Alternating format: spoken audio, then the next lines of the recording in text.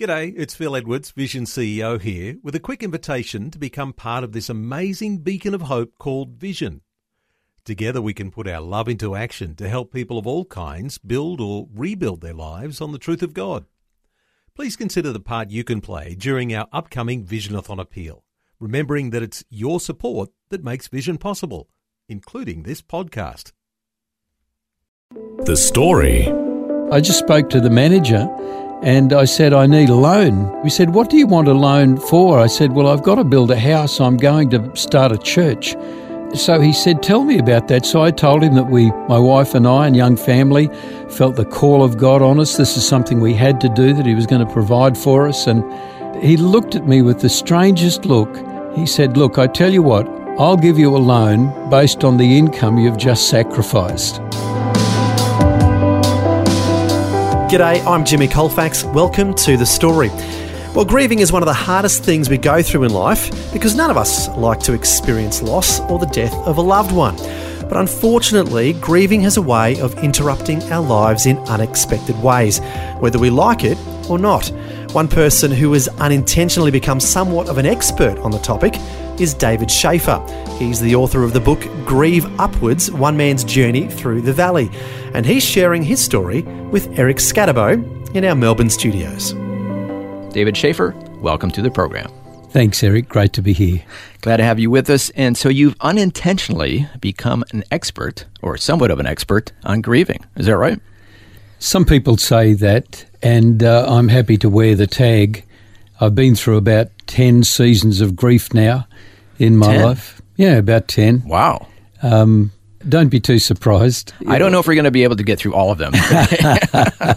We'll get some of the major ones. No. All you've got to do is keep breathing, keep sleeping, keep eating, and sooner or later things happen on life's journey. Yeah. And so really, there are many people out there who are experiencing the same things I am, but it came to a time in my life where my first wife passed away, and this time I knew I had to learn something about what I was going through.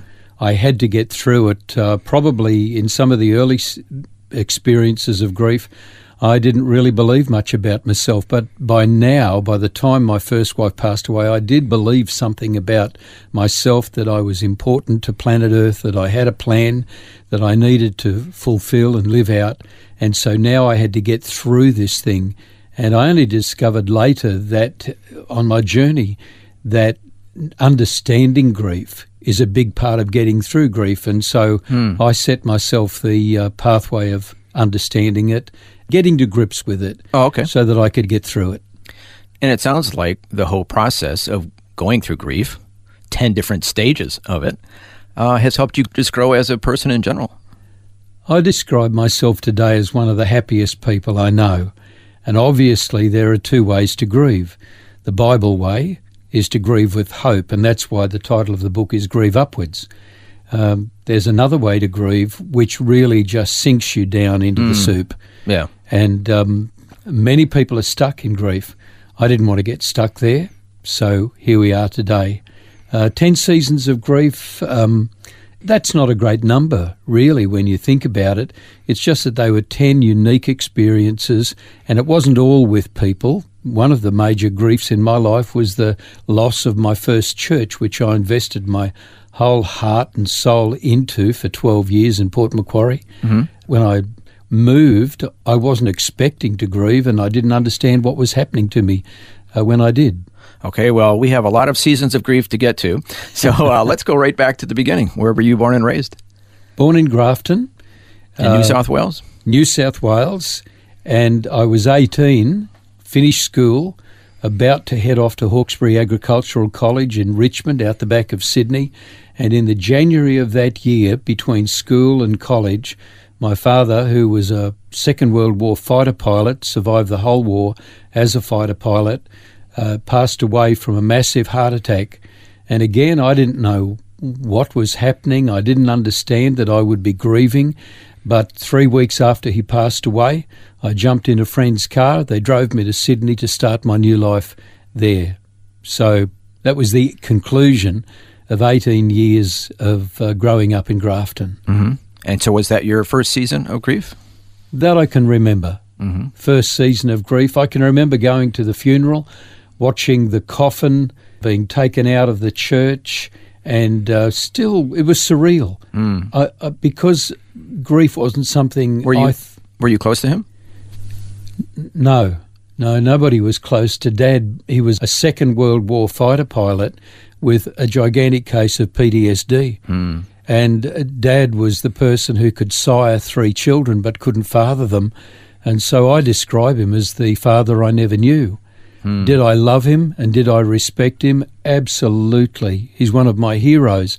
I'm sorry I couldn't get to know him as I was growing up, and beyond that, I feel like I was robbed of a father, as many were, by the war. So that sounds like kind of a double grief.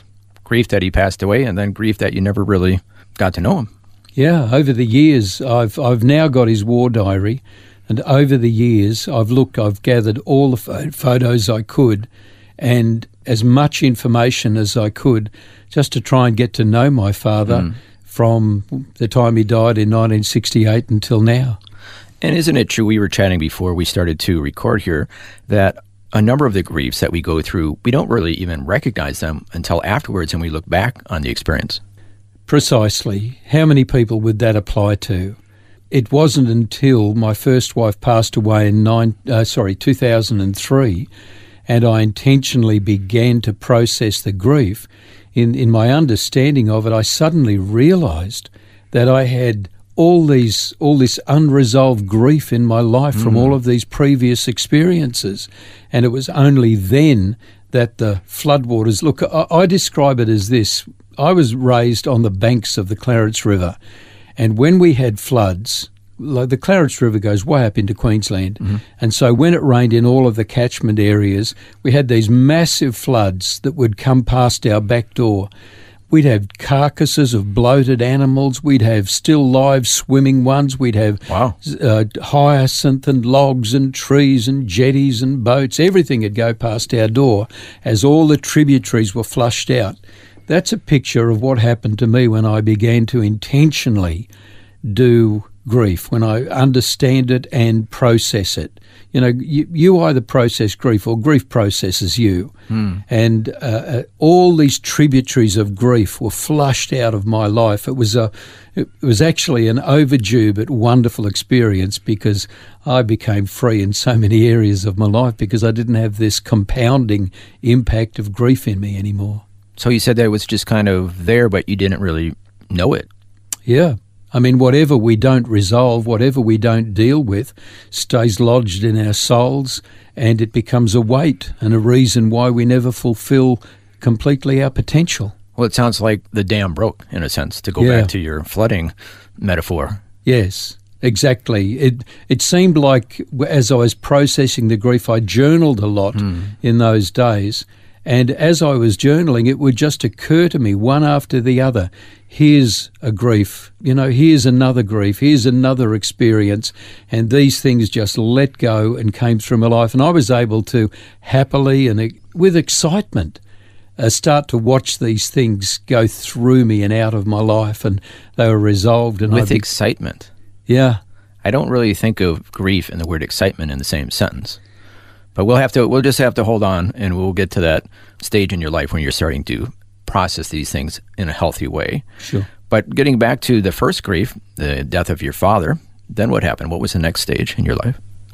Well, I moved to college. I was in the dairy industry, involved in agriculture for 10 years after Hawkesbury Agricultural College, and then I sacked myself from agricultural college because in 1968, in the very year that my father passed away, a friend invited me to go to the Sydney cricket ground and hear a person called Billy Graham. Had you ever heard of him before that? I can't remember that I had.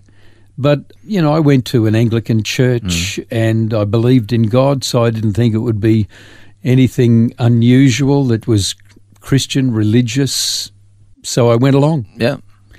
And when I was there, I look back on that moment now when Billy Graham gave the invitation to give your life to Christ, to come forward. The buses will wait. Come to the front, he would say. And I still say today that I did not hear the message of salvation. I actually felt the message of salvation. The Holy Spirit just, I don't understand. I didn't understand then why I stood up and said to the young lady that had invited me along, I'm going forward, are you coming? Because I was ready to leave a life behind and walk out the front to a new life. Did I understand it? No, but it was a compelling draw for me to go forwards. That's what happened to me that night. I lost the girl and found Christ. Interesting. Yeah, I look back on that, and that was just the right thing to happen. That was my first experience when I jumped on a bus to go back to Central Railway Station in Sydney. It was my first experience of a Sydney bus to hear every person on the bus singing hymns of praise to God. I've never heard that since. What an amazing experience. Wow, that is amazing. Yeah, wasn't uncommon for buses to leave the ground, everybody on the bus singing. Wow. There was a fleet of buses.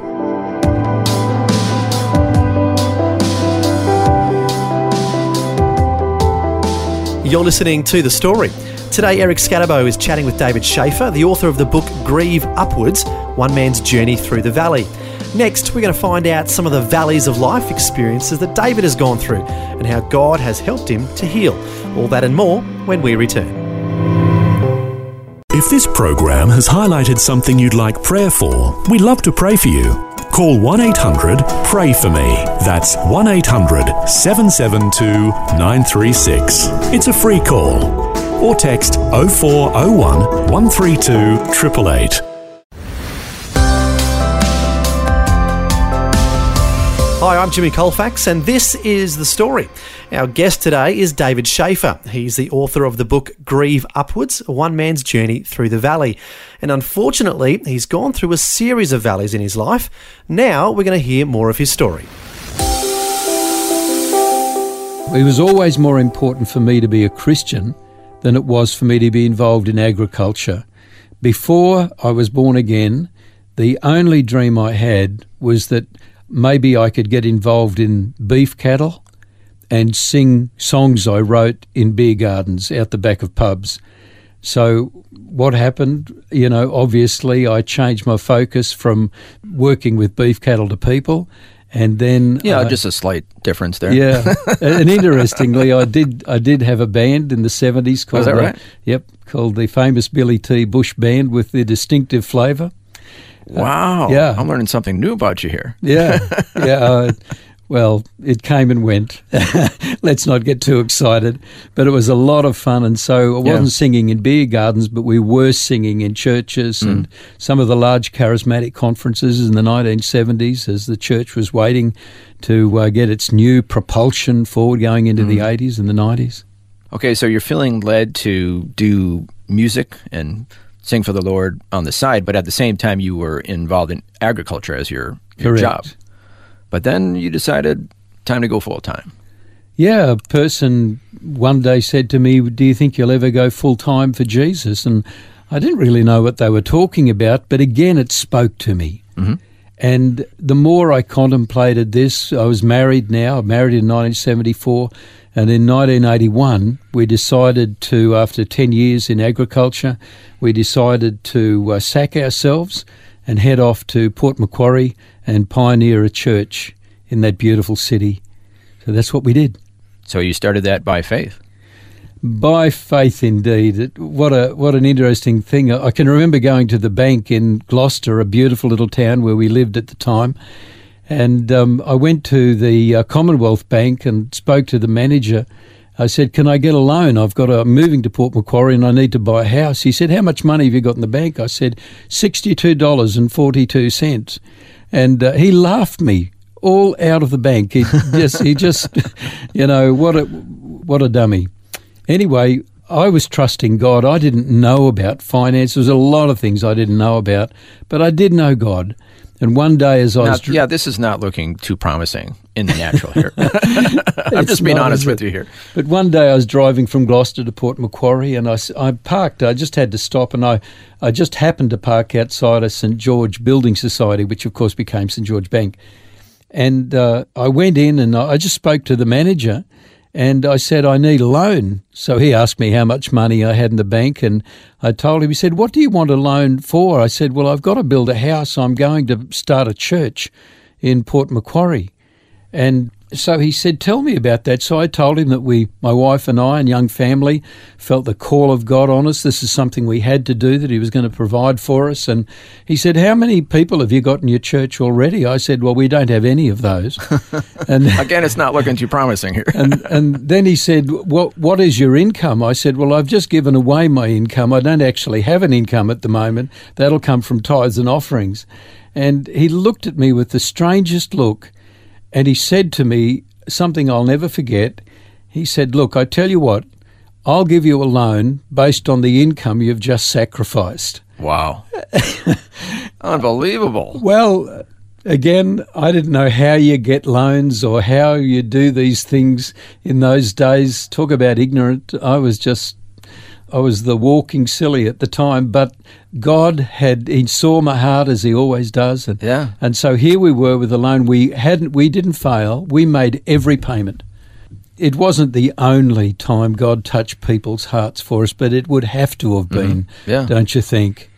How could you? I can't explain it in any other way, that this guy, I don't know whether he was a Christian or a non-Christian, but I can tell you his heart was touched and he swung all of his support behind us in what we were doing to serve God. Mm-hmm.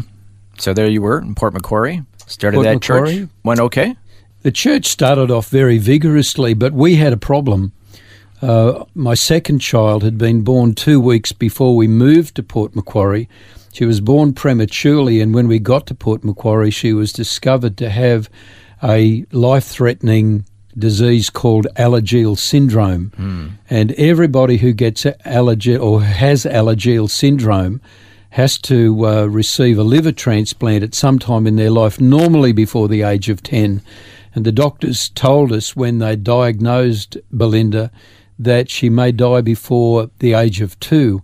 So here we were, a family of 2, starting a new church with a child who may die very soon. And it threw us into a place I would call out of our depth.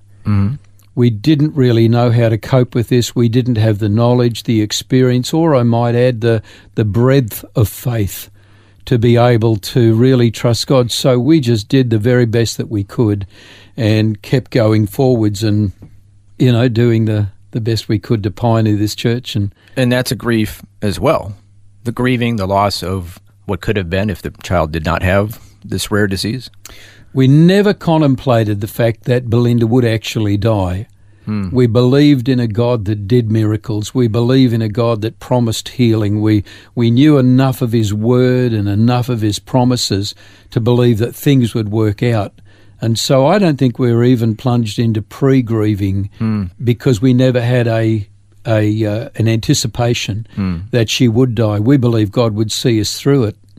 But all things work together for good to those that love God and called according to his purpose. That's what happened with us. And then you experienced a grief that you didn't even realize when you eventually left that church.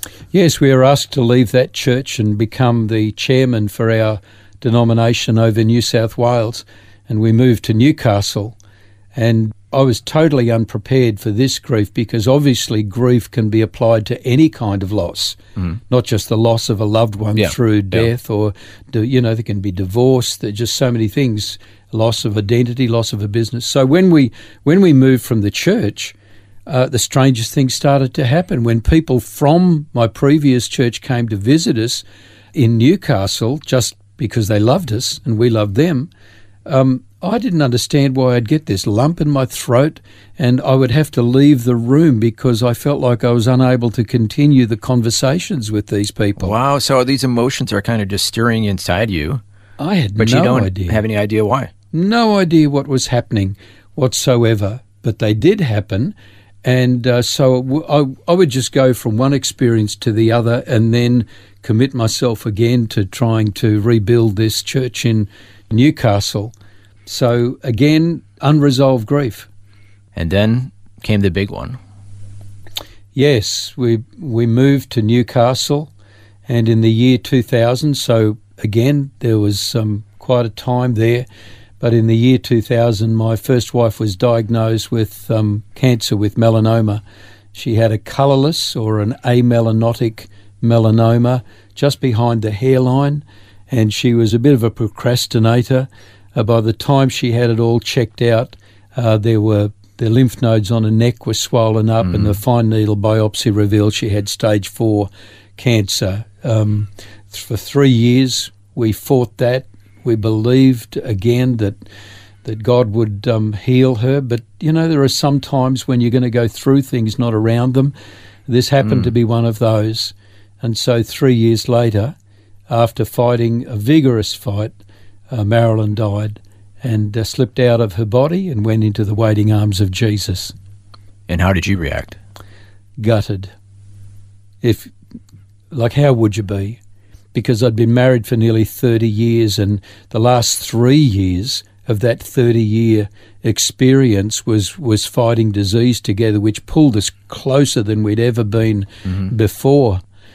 And when she died in our own bedroom, in our own bed, my 2 daughters standing beside me, and she breathed her last breath, I turned to my daughters and said something that I had no plan to say.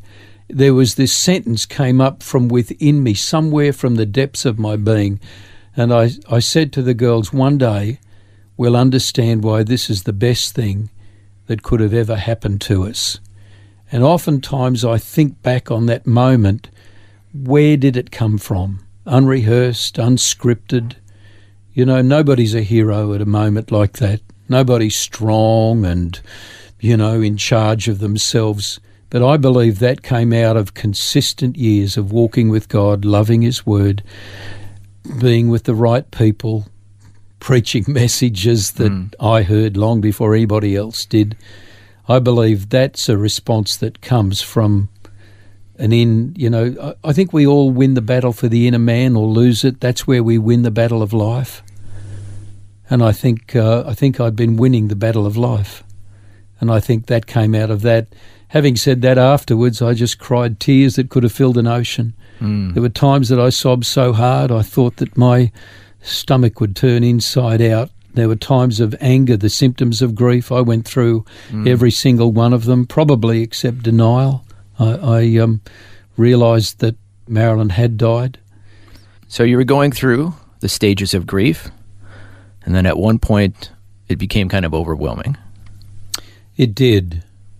Can I preface what I'm about to share with you with the fact that whenever I went through any one of these deep moments of grief, I discovered that God was always very close to me afterwards. There was one time when I was downstairs sitting at a computer in my Newcastle home, just sick and tired of going through this and not seeing any light at the end of the tunnel and wondering how long this thing has to go on. And I waved my fist in the air and I said to God, "You are a wife killer." I was just angry, and it wasn't me that was speaking, and this isn't excusing myself, but grief speaks through people. The pain speaks. And I shook my fist and told God, gave Him His pedigree, and interestingly enough, He didn't say a word, because He can tell the difference between a cry of pain and an accusation of sin.